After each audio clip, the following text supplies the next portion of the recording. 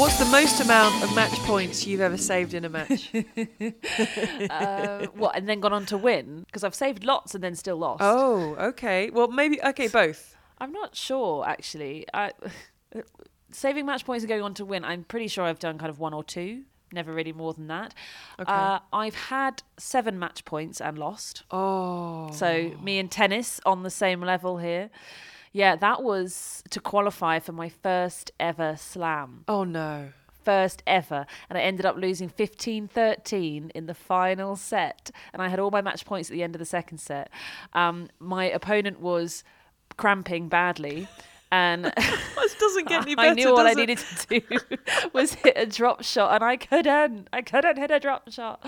And so that was possibly one of the toughest losses ever. I wasn't really a crier after losing, but to have 7 match points for your first main draw of a Grand Slam, to go and be there and then not go.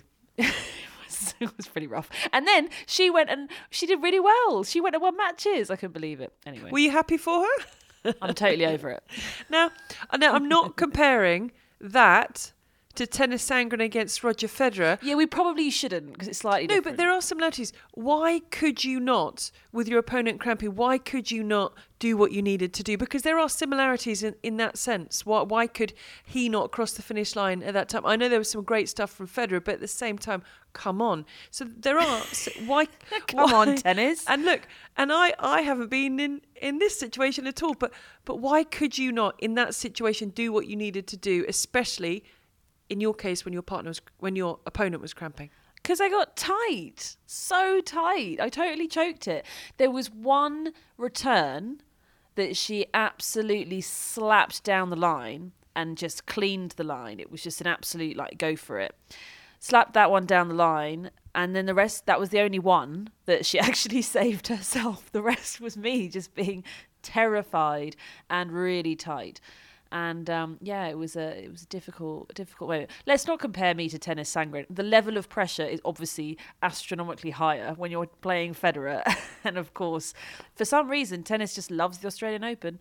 But quite extraordinary. He had 7 as well, right? So it's the same. Yeah. Oh, see, we are pretty much the same level. I get it. It was interesting. I was having a break and I'd gone to get some food, and in the media dining area, the Australian Open, they've got the screens everywhere so you can keep an eye, and there was last night we had I will go back to Federer, but last night we had a set off to grab some food. So you really hope when it's your set off, it's a really long, hour-long set, ends in a tie break, so you can have a nice meal, sit down and regroup. So I went up to get some food. There's a bit of a queue. I think I decided to order some pasta. So I'm waiting. And suddenly I get it. I sit down and there's it was Djokovic Raonic. And there was 1 game left. So I'm inhaling boiling hot pasta. I don't know what's in it. It's it's literally going down. It's burning my mouth. Someone came over and tried to talk to me as I was inhaling pasta, telling me that, did I know that they'd seen my shoes. I've got Stan Smith, the Adidas shoes. So I'm inhaling pasta with about 5 minutes to get back to the commentary box and do the next set. And I'm approached and they say, did you know, or do you know, that Stan Smith is not a shoe? Wow. And at this point, I'm thinking, okay, as I inhale this food, and I charge back to the commentary box. But Roger Federer, and yes, I did know that Stan Smith wasn't a shoe. Roger Federer. I looked up at the screen. I was having lunch with a friend, and he was a set and love 3 down, but that wasn't what got me. It then said Roger Federer is having a medical timeout. And I suddenly thought, none of this makes sense. I don't understand any of this. So I had to go back to our commentary box, which is on the Rod Laver Arena, and then we know what went on from there. But I mean, it's absolutely incredible for Tennis Sangren. There are so many positives for him to take, but I imagine it's going to take him a while to get to the positives. Yes, I think so. I really enjoyed his tweet afterwards, wasn't it? Did he say, is it a double shot for every match point you don't convert or something? So I think an indication that he was going to go and try and enjoy himself, because he's had a great tournament. He's had some big wins. Once again, he's not very good at winning Grand Slam matches, except for at the Australian Open. And I commentated on his match against Matteo Berrettini. And I was saying in that match, is this the turning point? Is this the start of a big run for tennis? Again, at the Australian Open, could it be? And it obviously was. And it was nearly one better. But yeah, he was phenomenal, I think. He really has clearly been working incredibly hard. But, I mean, it's a heartbreaker. It'll take a while to get over it. I mean, if you think Petra Kvitova was talking about the final of the Australian Open last year and how it took her kind of months to get over it, because she lost that one from being so close as well. So, yep, it's one of those things, but I guess it makes you stronger. Ugh, just hate it when people say that. I was going to say, he doesn't want to hear that right now. Not that he's listening to this. But I was thinking that he comes in at 100 in the world. The live rankings when he played Roger Federer, he was 56. And if he'd beaten Federer, and he had the 7 match points, he would have gone to 35. I mean, this is verging on life-changing stuff, right? Because you get to 35 in the world, you're in all the Masters tournaments, you can plan your schedule, the door is wide open, possibly more money comes in, etc., etc. I mean, 1 point away from having a very different year. Yeah, I think you could say it's possibly a life-changing match, and I think players know when they're in those situations, and I think he will know that could really transform things for him. But still, look, he's playing really well. I think if he just keeps playing like that, then he's going to do really well the rest of the year, and his rank is going to go up, and I think lots of things are going to improve for him. So lots of positivity for him, I think, for sure, because last time there was lots of kind of hubbub around him and his Twitter activity and his opinions and that sort of thing. Whereas this time, that's all been done. This is the second time it's happened, and everyone could actually just focus on his tennis. And it turns out he's actually pretty good. I've come to the conclusion I don't like sleeveless tops. Currently, we have Rafa Nadal playing Dominic Thiem as we record this. I don't like sleeveless tops. Yeah. I don't care what state the arms are in. And the chances are you're only going to wear them if you're happy with your arms. I'm talking the men here. Not a fan at all. Even Rafa? Don't like them. I just don't. Just add a sleeve. I just don't like the look of the sleeveless top. Yeah, I know. Okay, fair enough. I don't know. I don't mind a bit of difference. That's the thing. I like kits to be different. Although, as we discussed last week, the kits at the Australian Open, I think more misses than hits, I would say, overall. Now, with the time difference, I still haven't really figured out what's going on and where. But I think last Friday, I nearly called you, and I don't know what time it would have been, and said, we have to record a podcast. Now, we do our one a week, but I suddenly thought we got to do another one because Serena Williams had gone out and Caroline Wozniacki was now retired. And I was like, I need to speak to you. I know we need to do a podcast. But I think it probably would have been about 3 o'clock in the morning your time? Yeah, it would have very much been an emergency podcast. For sure. But so much had happened. Do you know what? The tournament was just kind of trundling along, wasn't it? Everything was just going. There were no massive upsets. Okay, Berrettini had gone out, but about it. It was kind of still in. The top 10 women were still in. And then suddenly, bang, just as I was saying, do you know what? We haven't really had any upsets. And again, I think I mentioned this last week, but I don't like upsets because I like watching the big players fall. It's much more about watching the underdogs seize their moment and step up and get the big wins like tennis has done throughout this tournament. But it kind of, it was like a domino effect, wasn't it? One thing happened and it all just started unraveling, really, I think, for a lot of the top players. But Serena, I will now concede that she will not win this tournament.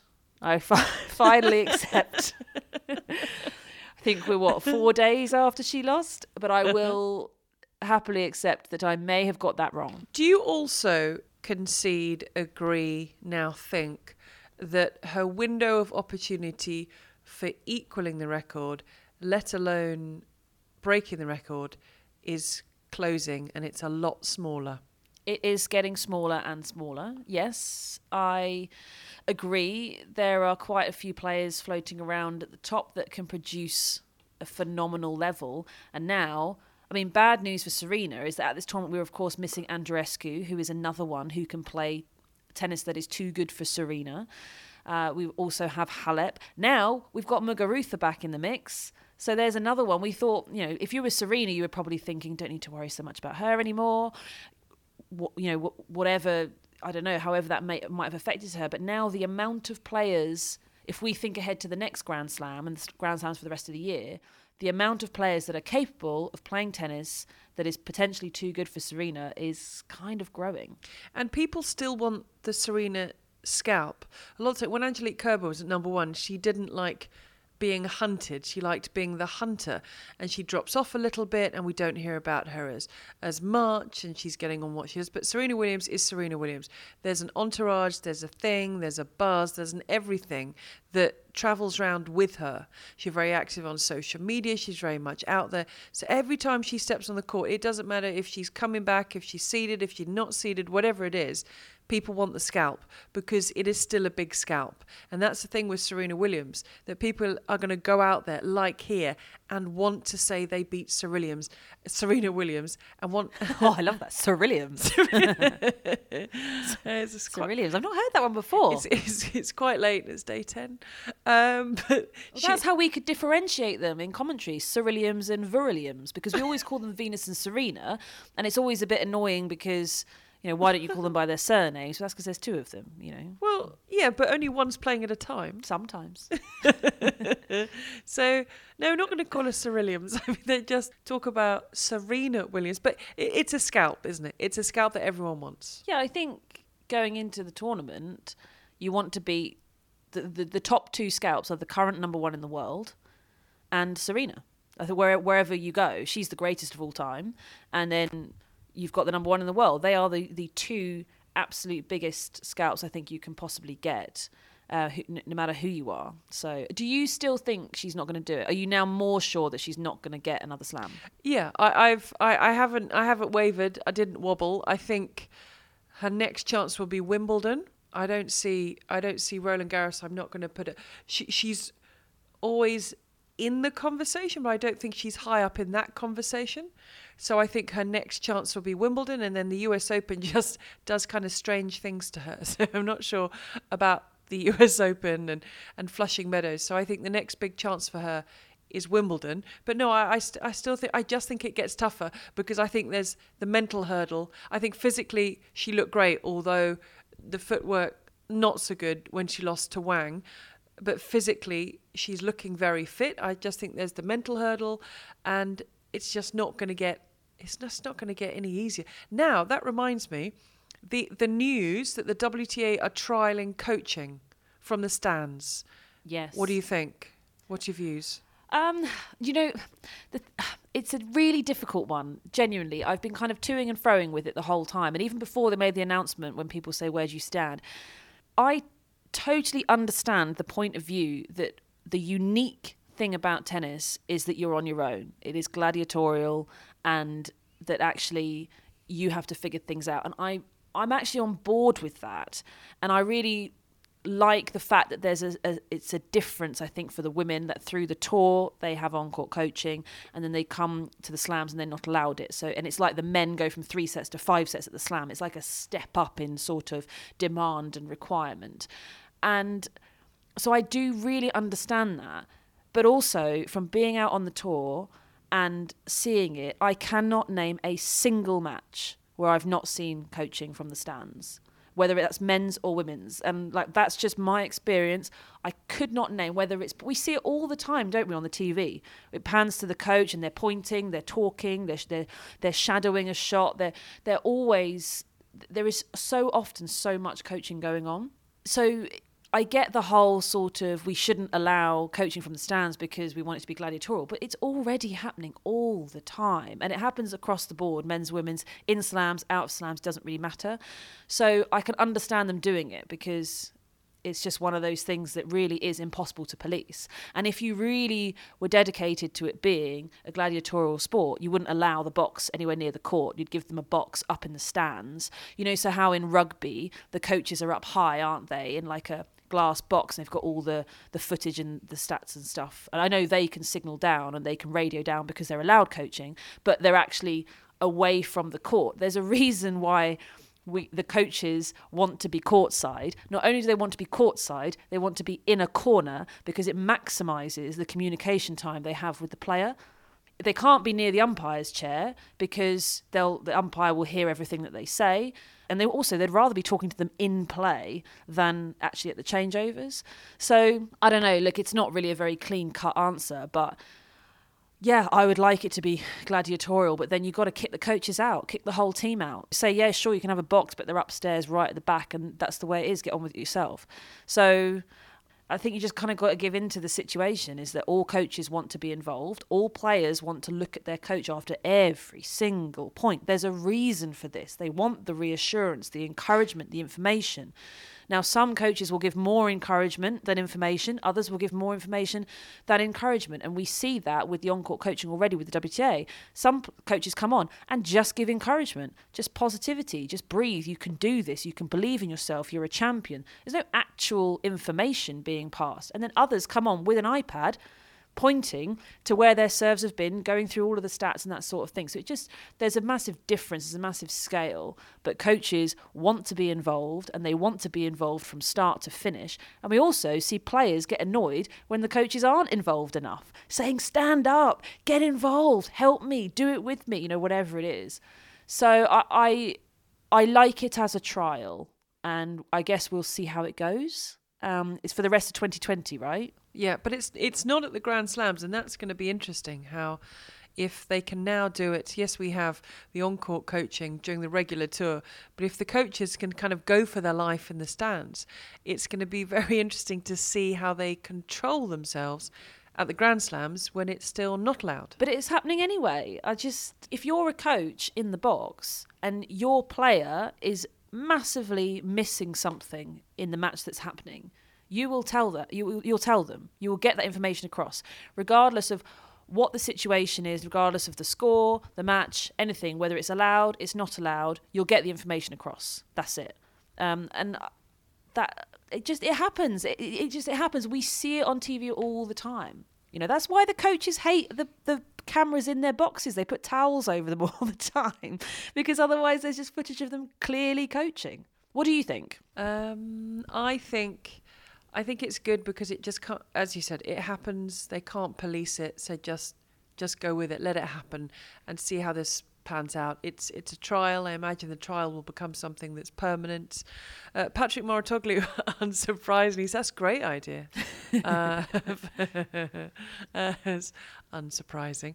It happens all the time. I don't necessarily think it's a bad thing. It's going to be interesting to see what level the coaches take it to now. Now they're allowed to do it, does it suddenly become really overt? Yeah. And you're kind of like, wow.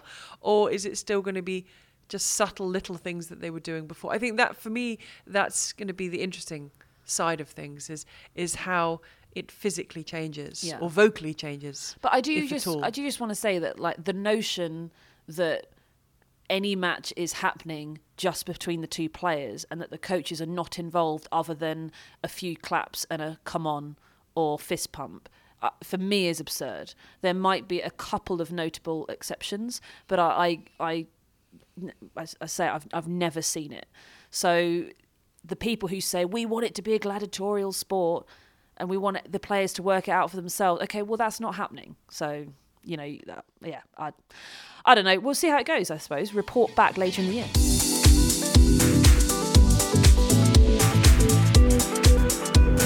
I met a tennis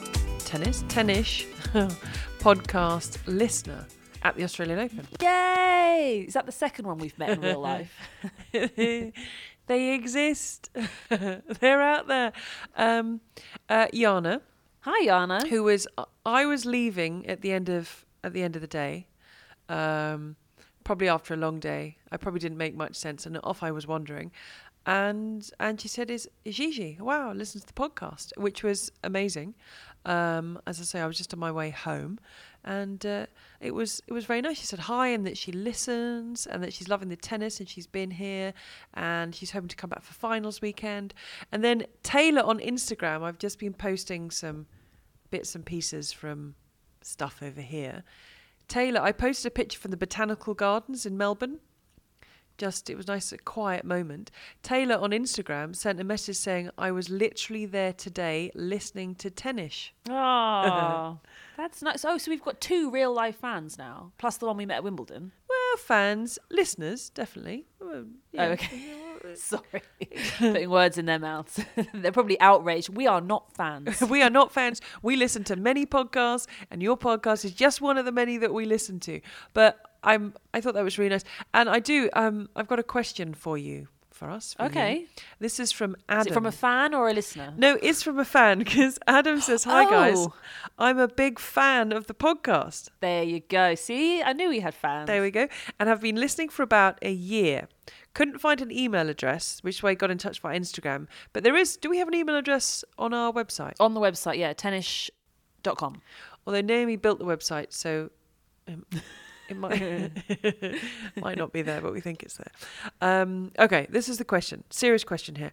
If it's found that Nicholas Jarry and Robert Farah didn't actually take drugs intentionally, they are provisionally suspended, and they're cleared, how would their rankings work? Because they would have missed matches for reasons out of their control. Would they just not gain any points from that period, or would their rankings be frozen so that they stay on the same number of points? It's really interesting, because I've never actually thought about it. I've never thought about that. Yeah, and it is something that has happened before. Players have cleared their names, or there's been a mix-up in certain things. And unfortunately, with the nature of tennis, it works both ways. So if you are confirmed and found guilty of doping, then there isn't anything they can do retrospectively. So in other events, in other sports, you obviously, if it's a race and it's medal based, you have a list. So if you came 7th and you get found to have been doping, well, then the 8th becomes 7th. And we've seen lots of medal ceremonies, kind of, retrospective medal ceremonies for the athletes that get bumped up. And it's shocking that they don't get to have their moment, but they still get to have their result and their position. But in tennis, there's just nothing you can't redo the whole of the Australian Open. So for example, when Sharapova got found guilty, she'd reached the 4th round or the quarterfinals, I think, that particular year. Quarterfinals, maybe. And then retrospectively, it's shown that on her run to the quarterfinals, she had been doping. I mean, you can't just say you can't move anybody up a position. The people that she's beaten they've lost. That's it. They may have lost to somebody cheating, but they lost. They're out of the tournament. There is just nothing you can do when it comes to the tournaments. And unfortunately, it's the same the other way. So the people who get beaten by the guilty dopers don't get any sort of extra money, extra points, any extra help, which is a real shame, because that could be quite a transformative thing in their careers, particularly somebody, I think she beat Bencic in the 4th round. So Bencic to go from 4th round to quarterfinals back a few years ago, well, that could have totally transformed her year. And it's exactly the same the other way. Unfortunately, if you've been it's not falsely accused, because you've been found to be doping and they're following the protocol, it may be found that it was unintentional and that you are let off, essentially. But it's just treated as if you weren't playing. You were injured, for example. You just didn't play, and then when it's resolved, you'll come back in wherever your ranking falls to. That's it. And actually the bigger issue is that when you're suspended, you can't enter any tournaments because you're banned. And then tournament entry deadlines are about 6 weeks before. It varies for what sort of event you're in, but if you call it up for argument's sake 6 weeks. So you could get your ban lifted, but you can't enter any tournaments for another, the tournaments won't start for 6 weeks that you can enter. So that's where it becomes really difficult. But you can take wild cards and stuff into qualifying, and that's what happens. So, for example, I know we talked about this on the episode we did about doping, when Janina Wickmeyer was banned because she missed a couple of tests, but then it found that it wasn't her fault. It was her and Xavier Malisse. She came back into the Australian Open, but they couldn't put her in the main draw despite her being ranked number 11 in the world, so she had to go into qualifying. So it's just one of those things where it's unfair, but there really isn't any other way of doing it. It's the same, I think, all the way through. So when Sharapova got done, it's not fair on the players that she beat. When Wickmeyer got put back into the tournament, it's not fair on the players in qualifying that she beats. And with Jarry, it's not fair if he gets found to be pretty innocent of doing anything. Adam, I hope that answers the question, and thank you very much for getting it. Now, while you know I always pay 100% attention when you're talking. Right. You've been watching the tennis? I am Oh, a little bit. I'm watching it as well. A little bit. It just made me think of a bet I made yesterday, a friendly bet. Oh, okay. With Ben Rothenberg. Right. For the New York Times and the NCR podcast. We bet, and I know immediately you're going to come back with, but it's a very different surface. But we made a bet. He said, so Nadal wins the French Open, Roland Garros. And I said, no, Team's going to do it this year. I've said in our ATP Tennis Radio prediction, I said Team is going to win it this year. And we bet some blue sports drink, which apparently is raspberry. I don't know, it looks horrendous. But we bet this bottle of blue sports drink. I mean, just looked awful.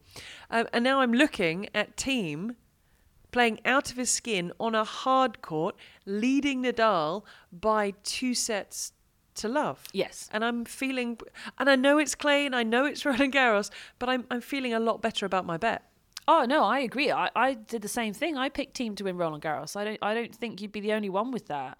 No, I had Team as a favourite for this match. I think on a hard court, Team has been playing better than Nadal for sure. I think it's just going to be about the physicality, but because he's 2 sets up, I think he should be okay. Amazing. This podcast is going to come out and Nadal's going to have 1 in 5, isn't it? Yeah, quite possibly. I'll chop it out. Did you see the bit about Team's mum, Karen? No. So she made a pledge last year, I don't know exactly when last year, that every time her son, Dominic, wins a title, she'll get a tattoo. Oh. Now, unless she really likes tattoos, what was she thinking? He plays nearly more tennis than anybody else. He won 5 titles last year. Has she been doing it? Yep, she has. Because she made there's a Beijing, she got a panda, she got a feather for another tournament. I thought it was like she was going to add a little bit. Do you see what I mean? Like you could almost have like a tally going on, like a 1. You could do teeny tiny tattoos, but she's actually getting proper tattoos. Oh my, she's going to be covered. Well, exactly. I mean, look, we say, we should know our children the best. She should know her son. And 5 titles last year. And the way he's playing it. And I'm just thinking, if he wins a Grand Slam, surely that's got to be a big one. Oh, do you mean like wings on the back big? Or something, or like the trophy, or something. It can't just be... on her face? It can't just be a tiny koala. Or, well, Dominic Thiem said, yeah, she'd probably get a kangaroo if I won. But yeah, nice. Probably not on the face. But to be honest... the age he is and the way he wins titles, they're going to end up on the face. Because... Well, yeah. Wow. I mean, I love my children dearly, but I won't do that. There has to be some sort of cap on it. You cannot leave it. But he could play for another 20 years. Can you imagine? Exactly. Well, maybe not 20. But you know what I mean, right? He plays a lot of tennis. Wait, what if you're Roger Federer's mum? Then how many titles has he got now? 100 and something? It's just everything. Everything has been tattooed. The ears. And just think when Nadal decides that enough is enough, there's all those clay court tournaments that Dominic Thiem's going to sweep up before he even moves to any other surface. Oh yes. I mean, I just think that So, apparently... I'm going to be so excited now every time Thiem wins the tournament. I'm going to get extra excited. Well, I think he's going to get a lot of questions about his mum's tattoos. Now, you wanted to talk about... I nearly said bedwetting. You want to talk about... I mean, look, I've got 2 4-year-olds. I mean, if you do, that's fine. I could talk about that. But you wanted to talk about ball wetting. Ball wetting, I know. This was controversial. I was quite surprised, actually, a number of times. Firstly, so John Millman, when he played against Roger, now I know this was quite a while ago in the tournament, but it was just quite an interesting topic. He was wetting the balls on his top. On his top. But he was literally kind of just rolling the ball around, like really trying to get it as wet as possible. I mean, it was a wet top before serving. And the question was, is that illegal? And I'd never really thought about it. I've never seen it. I've never seen it at any level, even on the challenges where like anything goes. I've never seen it. So I kind of assumed that it's not really ball tampering because you put balls in your pockets, which are going to be wet, and the ball flies quicker when you get it out of your pocket as to one that hasn't been in the pocket. But the rolling motion on your top will be different than popping it in your pocket, surely. Yes, and it is more deliberate. Okay, you can understand that, but yeah. So I didn't really know, to be honest. I just kind of assumed that it was fine because, firstly, the umpire didn't do anything about it. I mean, it was blatant. There was no hiding it at all. He just did it for the whole match, over and over and over again. And then also, we haven't heard anything from the ITF in terms of like retrospectively. You know, normally players, if they've done some damage or any sort of behaviour that might have broken the rules, of course the umpire deals with it at the time, but also the ITF would have a look retrospectively to see if any rules have been broken. So we haven't heard anything. I've never really thought about ball tampering because we have multiple balls on the court, so any ball could get taken out at any time, and we have ball change every like 25 minutes. So it's different to like cricket where you have one ball for hours and hours on end. So I've just never really considered it. What Dominic Thiem is doing right now, and again, I am listening to you, is incredible. I mean, the angles that both of these men are creating are sensational, but some of the stuff that's coming on off Thiem's racket, and I can just confirm Thiem's mother just stood up and her neck, face and arms from the elbow down have no tattoos. I thought you were going to say there was a tattoo on her neck. It's like, yep, that's Kit's bull. That's that's amazing. Sorry, I was genuinely concerned then for a second. Do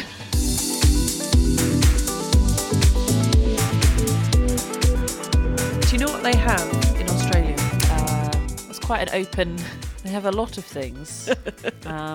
Crocodiles? I bought a crocodile made out of plastic bottles. What? Here? In Australia. Oh, great. Is that a gift for someone? Yes, but it looks like a crocodile. As in, it's a furry, cuddly toy, but it's made out of recycled plastic bottles. Oh, so it doesn't look like plastic bottles in the shape of a crocodile. It's oh my word. That wouldn't be that. Yeah, that's your present. That's what I was thinking. I was like, I bet that's coming to me. No, it's a cuddly toy.